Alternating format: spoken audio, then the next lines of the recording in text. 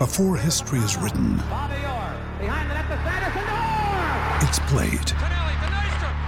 Before it's frozen in time, it's fought one shift at a time. Before it's etched in silver, it's carved in ice. What happens next will last forever. The Stanley Cup Final on ABC and ESPN Plus begins Saturday. We took it all. We brought them to our land. An endless night, ember hot and icy cold. The rage of the earth. We made this curse. Carved it in the blood on our backs. We did not see. We could not, but she did. And in the end... What will I become? Senua's Saga. Hellblade 2. Play it now with Game Pass. This is the story of the one. As a maintenance engineer, he hears things differently. To the untrained ear, everything on his shop floor might sound fine, but he can hear gears grinding or a belt slipping. So he steps in to fix the problem at hand before it gets out of hand. And he knows Grainger's got the right product he needs to get the job done, which is music to his ears. Call, click Grainger.com, or just stop by. Grainger, for the ones who get it done. This is Wolves Weekly with Mikey Burrows, featuring the biggest names from past and present. Hello there, I'm Mikey Burrows, and welcome to another episode of Wolves Weekly, and it's a Press Pack special. I'm joined by Daniel Kahn from Sky Sports News and the Express and Star's Nathan Jude. We'll talk about deadline day and exactly what goes into reporting on it and the results that came from Wolves' perspective. Plus, we'll talk about how Gary O'Neill is coping with the added interest that Wolves' recent run of form is bringing and why this team is making even some of the journalists start to think about where they might go. But first, here's Daniel Kahn on deadline day. There wasn't a lot going on deadline day, and I think we all thought that going into it as well. I did deadline day at Wolves last January as well, and nothing had already been done because João Gomez and Paulo Sarabia already signed for the club. So it was a similar kind of feeling, thinking, okay, not much is going to happen today. But actually at Wolves, even though there wasn't a lot going on across the league, Armando Broja's story was the big one on deadline day in terms of big moves around the Premier League. And you know, in terms of like lives and going on the telly to talk about it, it kind of depends on how fast the news is going. And, you know, luckily that story was the big one on deadline day. So I was on most of the day on Sky Sports News, which was great. But it's really interesting because with this window, of course, not many teams could spend a lot of money. So then you think in that Broja case, for example, how desperate are Chelsea to get rid of someone like Armando Broja? And then where does that leave teams like Wolves and Fulham negotiating for him? So it was a really interesting case in that sense, and it was really interesting to cover as well to see where he was going to end up. I mean, it's changed a lot, hasn't it? Like the kind of peak heyday of it, I guess, was Peter Odemwingie arriving at QPR, and kind of, even though they weren't even trying to buy him, and the fans that used to gather outside and all that kind of stuff. Like when you're kind of preparing at Sky Sports News for a deadline day, like, has it changed a lot over the last couple of years? Because transfers itself is different, I guess, now. Yeah, absolutely. I think, you know, visibly it has changed when you look at, say, what deadline day was on Sky Sports News, you know, 5-10 years ago, where we're at every club, etc. But I think, as you said, the windows have changed as well, haven't they? I mean, you look at this one, with all the financial restrictions clubs are under, there just wasn't as many deals going on. So, you know, luckily for me, you know, I was at the game anyway for Wolves Manchester United. So that fell on deadline day, which I was pretty happy about because at least something was happening that evening. But yeah, like you said, it has changed, but I think you have to move on with the market and the times. And I think it'll be really interesting to see the January market we've just seen. Is that a trend, and are we going to see the January market quite quiet going forward, or was this just an anomaly? All the clubs get used to their financials and they'll continue to spend in the winter window? I think it'll be really interesting to see. This is quite a geeky kind of journalist type question, but has the way that you report on stuff, do you think, changed? Because social media means that fans kind of know or think they know everything that's going on way before even probably the clubs have actually lined stuff up most of the time. Yeah, I think the interesting with social media is that, everyone has their news and their different sources that they trust. I remember last January, with the Sarabia and Gomez deals, for example, especially João Gomez, we know that dragged on, didn't it, all month really. Um, and, I remember I actually put a tweet out saying that, João Gomez isn't quite done yet. And this was like halfway through the window because my knowledge of that situation was, there was a hold up. And although it seemed like it was going to happen, you had other outlets saying it was done. And I had a lot of Wolves fans, tweeting me saying, what are you saying? You're behind the times. João Gomez is signed and he didn't sign till the very end of the window. So I think sometimes you do kind of think, well, is it worth, all the hassle and stuff of the socials? But in my eyes, I don't try and, be first or be the quickest. I just try and report what I know and what I know to be factual, because the worst thing is, for example, in the January that just passed, I don't want to go on telly saying Wolves are looking for a striker or window, and all the fans who are watching thinking, yeah, that's what they're doing. Oh yeah, let's wait, let's get excited for a striker, and it not happen, right? And and actually maybe Gary O'Neill's not looking for a striker. So it's more, for me, it's always accuracy. And that's, I know it sounds cheesy, but that's something I know all my colleagues and reporters care about as well, is in a world of social media, you have fast, you have reactive reactions. But if we can bring you kind of exactly what's happened, then hopefully people find value in that.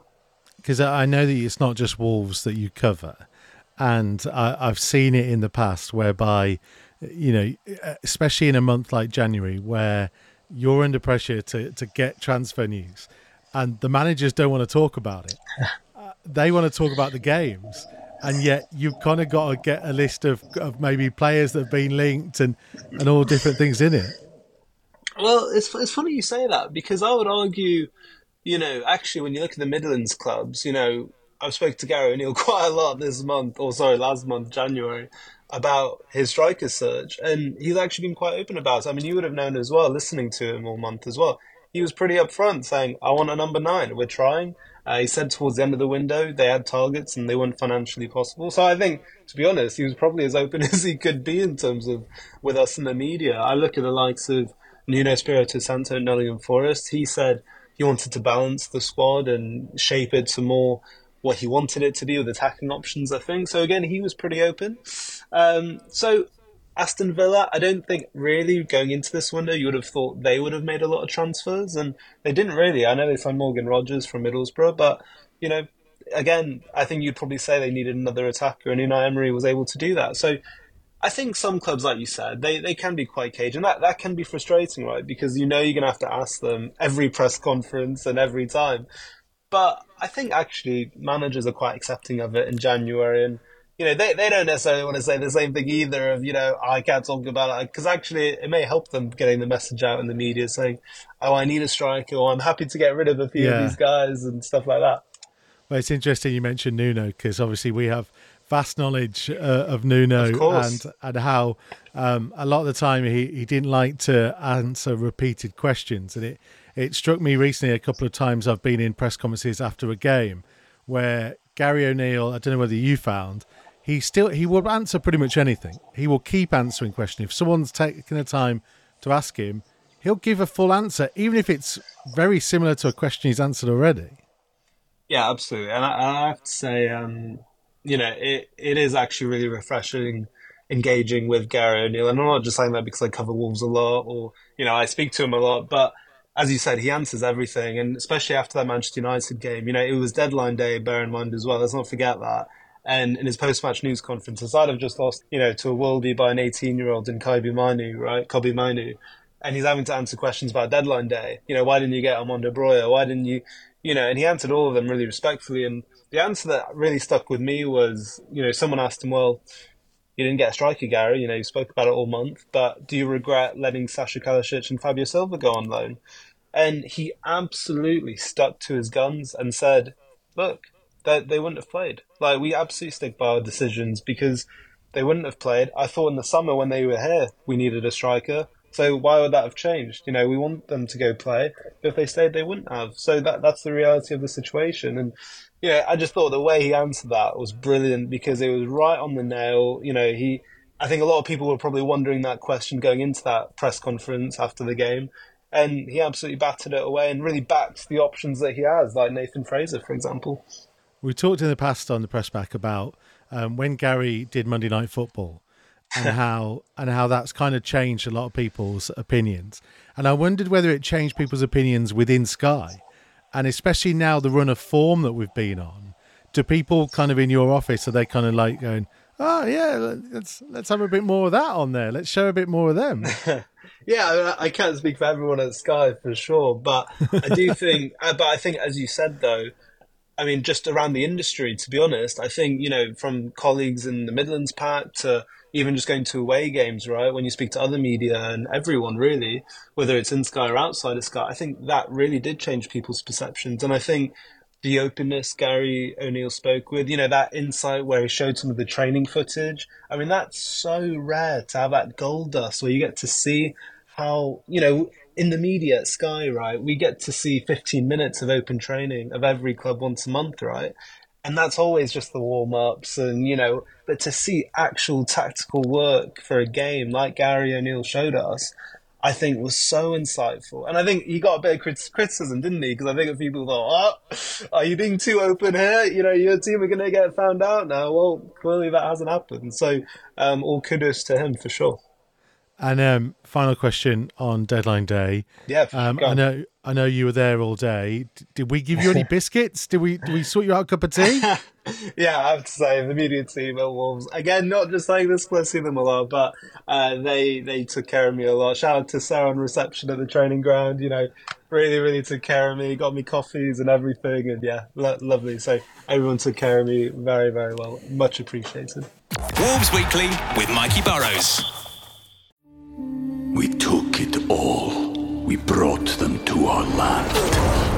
An endless night, ember hot and icy cold. The rage of the earth. We made this curse.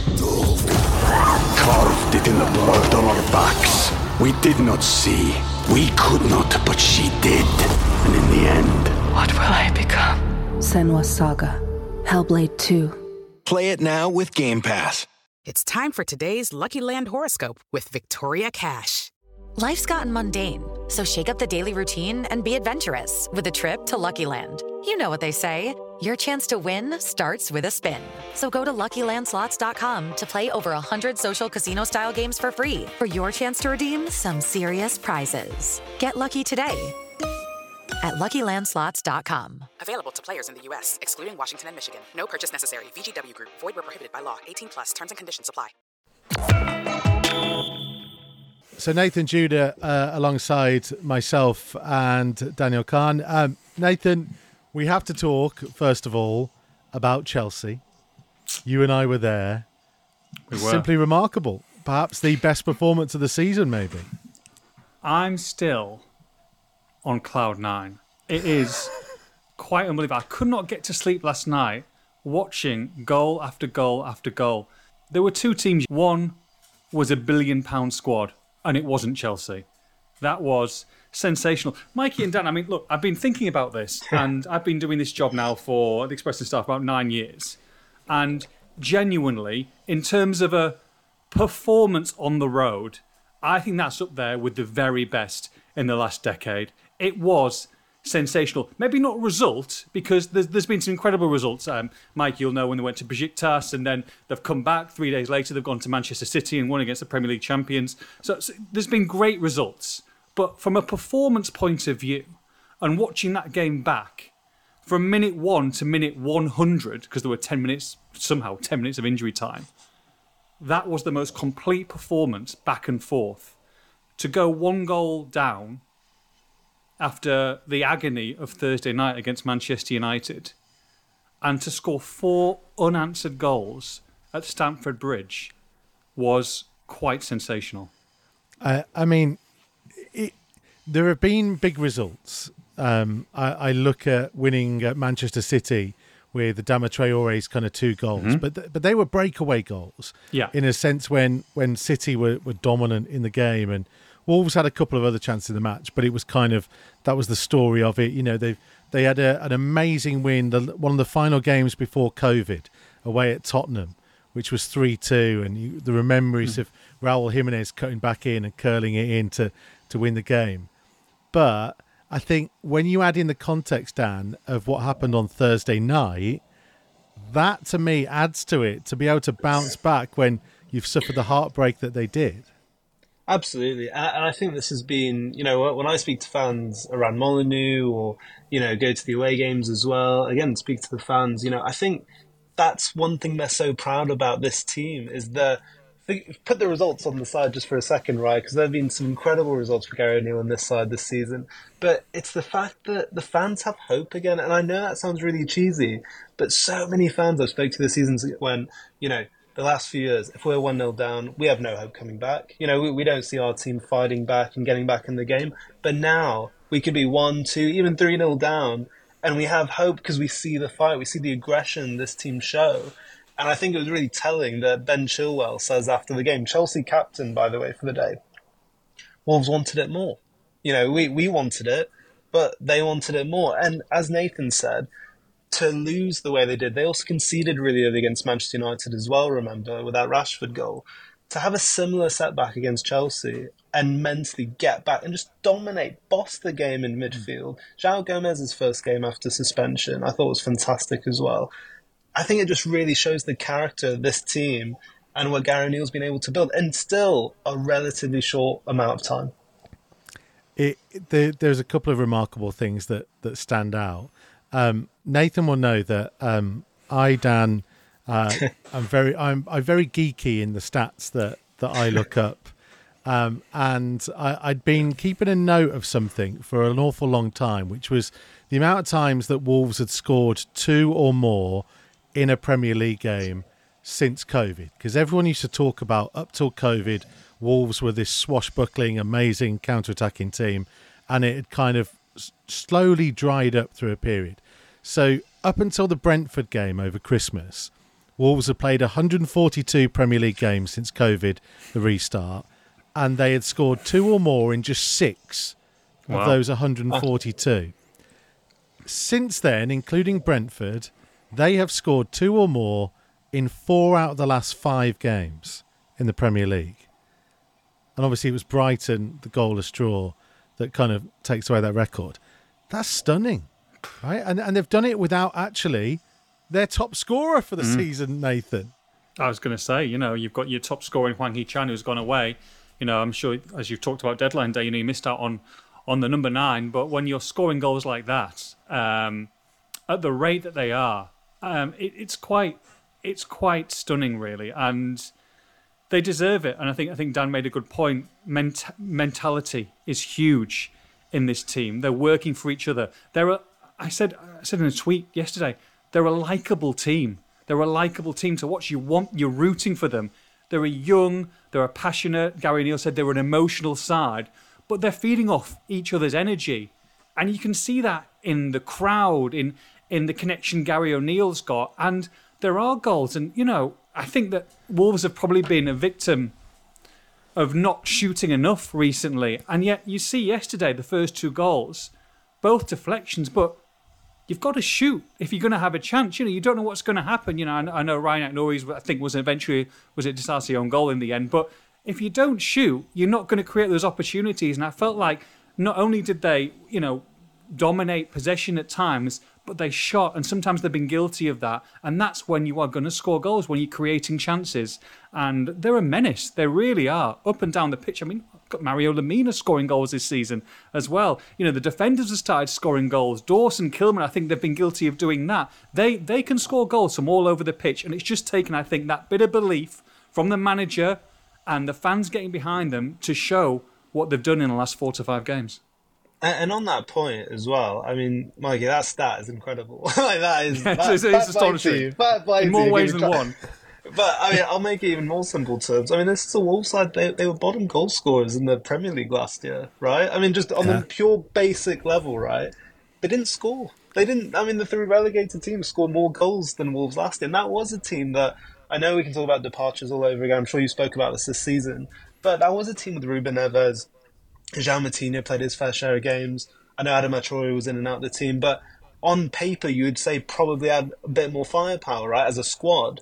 But you look again, I know I probably sound like a broken record, but what Gary O'Neill has done with this team to get goals. I mean, Nathan, you'll know, we were in press conferences early in the season, and the questions we would ask Gary are, how are you going to score goals? Mm-hmm. How are you going to get goals in this team? You know, you don't have a recognised striker. What are you going to do with Fabio and Sasha? And he said, like, look, it's about the whole team getting goals. It's about everyone contributing in the creative phase.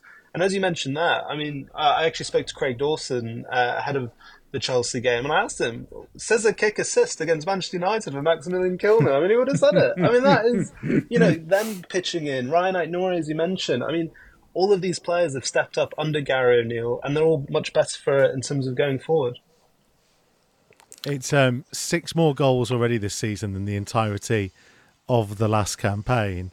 There was a tweet that came into me at the end of the game, Nathan. It wasn't me, was it? No, it wasn't you. No, you don't message me on social media platforms anymore. Thank goodness. No, it was somebody who basically said, "How does Hee-Chan Hwang get back in that team?"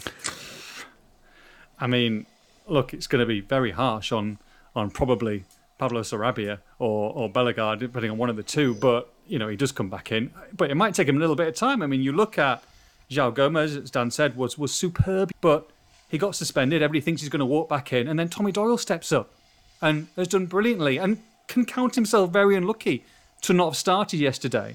But he did, and he did the business, and he was superb and laid off a couple of challenges to, I think it was for the first goal for Cunha to score.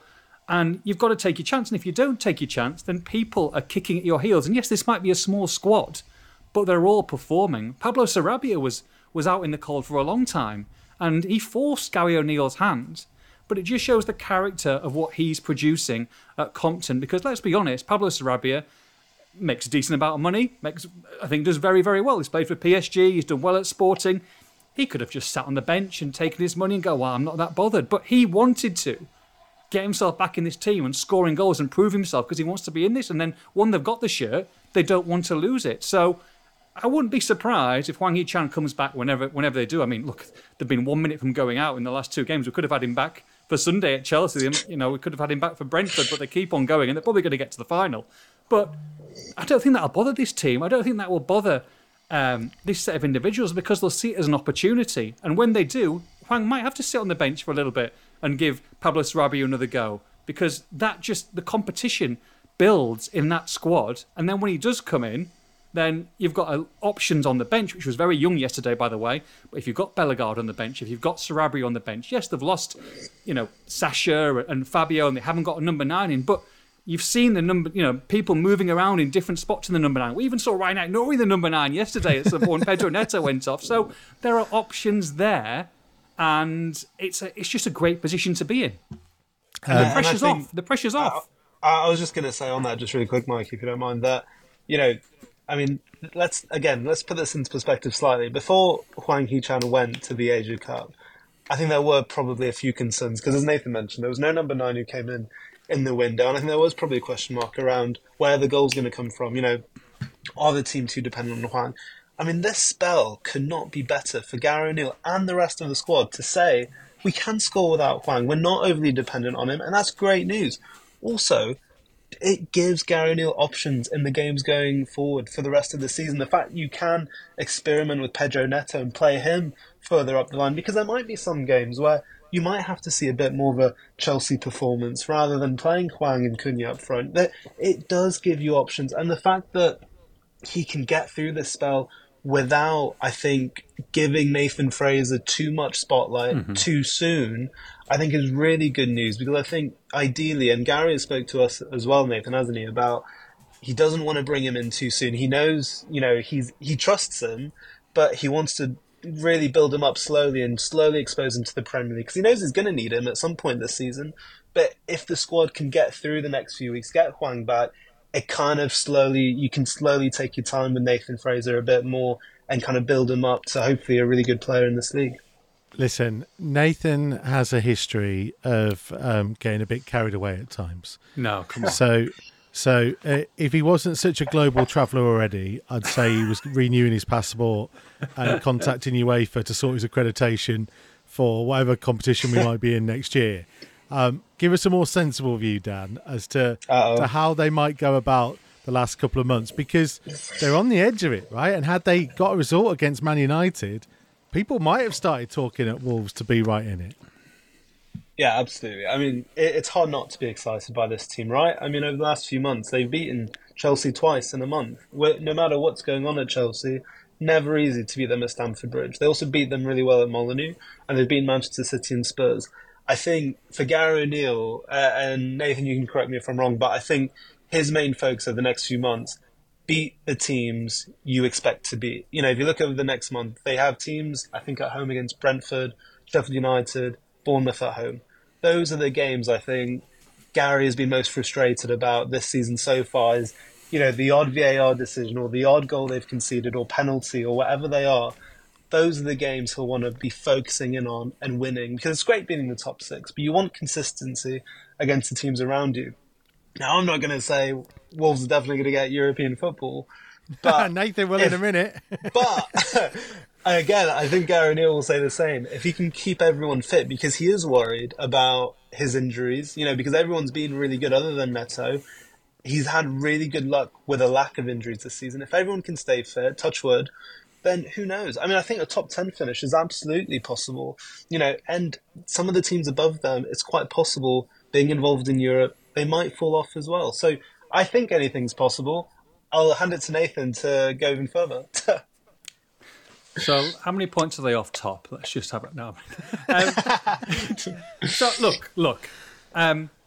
It's incredible, and the fact that they're doing so well and we're looking up towards the top of the table rather than behind is quite superb, really. Look, I think that they are probably a top half side now. I think they'll probably finish mid-table, somewhere between 8th and 12th, which is astonishing. However, look, they're playing, and Dan said last season, you know, they were the bottom scorers in the Premier League. But when players are coming in, the likes of Mateus Cunha, into a side that's rock bottom of the table, they're playing a certain way, you know, you're not going to score goals.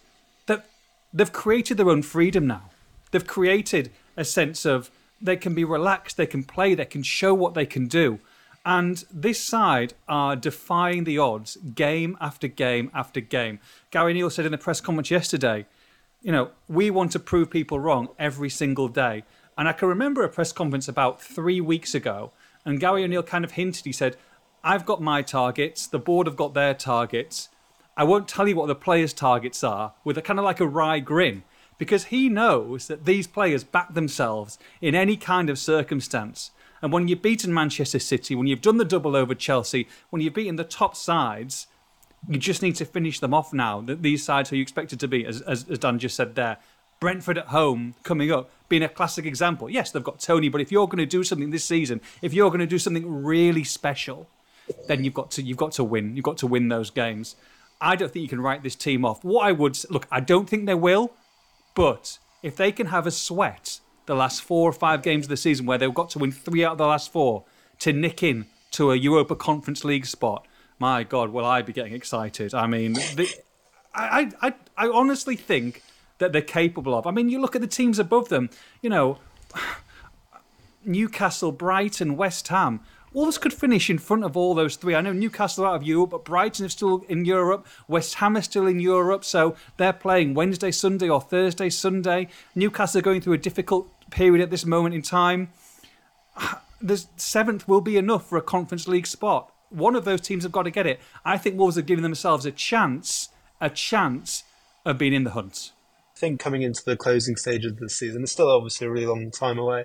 I really think the senior players will be really important in this squad. You know, the likes of Craig Dawson, Mario Lemina, because, again, like we have to put all of this into context because Wolves have had such a strong start to the season, or first half of the season, I should say. But again, let's not forget, it's João Gomez only signed last January. You know, he's still very young.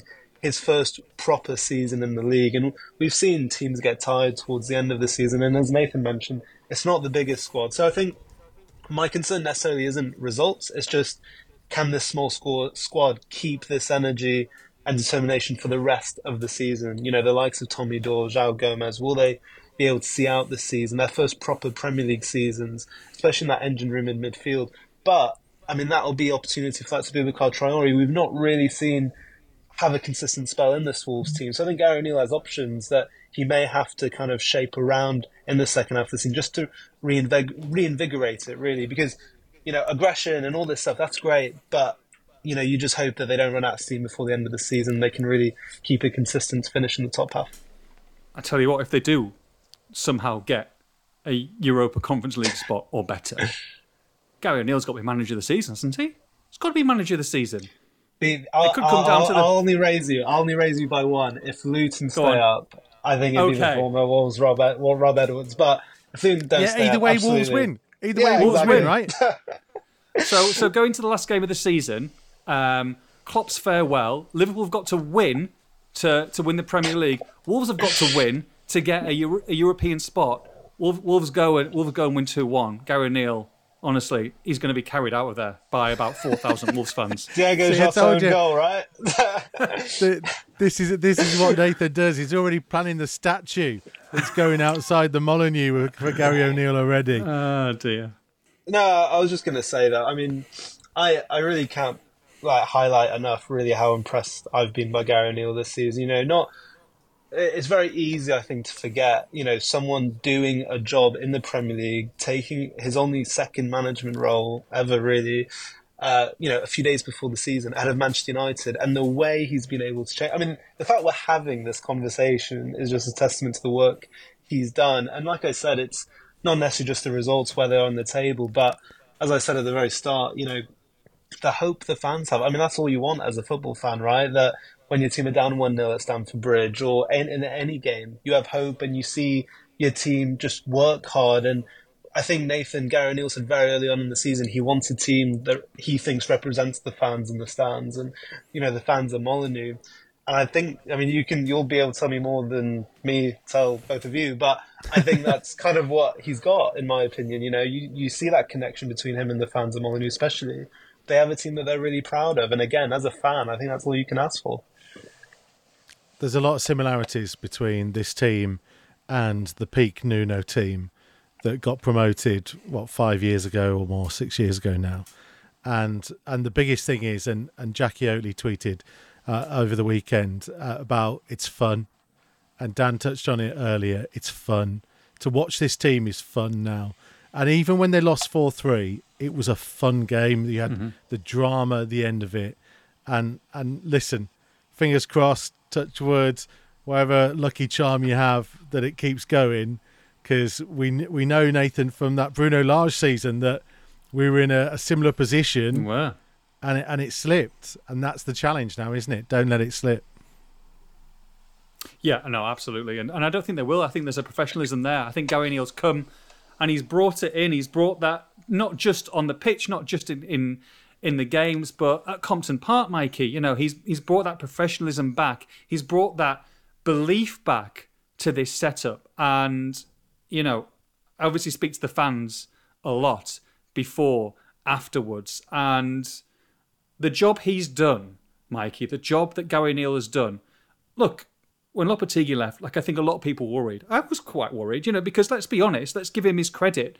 He did a fantastic job when he was here. He got them way out the relegation zone, and they comfortably finished outside of relegation. Fair enough, but there were obviously issues there, and no disrespect to Gary O'Neill, but when you go from Lopetegui to Gary O'Neill, the fans are a little bit frustrated. They're like, it's not a sexy name, Gary O'Neill, is it? I mean, Gary O'Neill could be very sexy. He's a very, very sexy man, but, I have to ask his wife that. But at the same time, you could understand that there was a little bit of hesitance, a little bit of reluctance, a little bit of, from the fans' point of view to see, well, what's going to happen? And then they went to Manchester United, and I thought they were excellent on that day. And people were like, oh, okay, fair enough.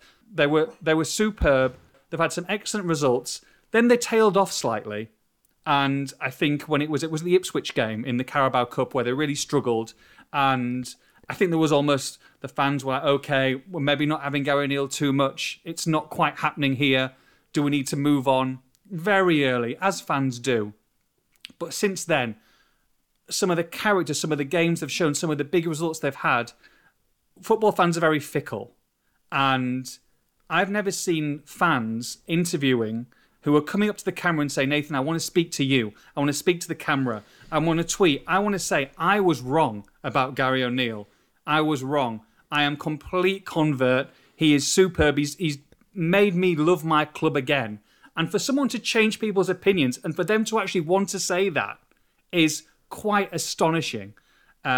He's done an amazing job. I think he's very good with the media.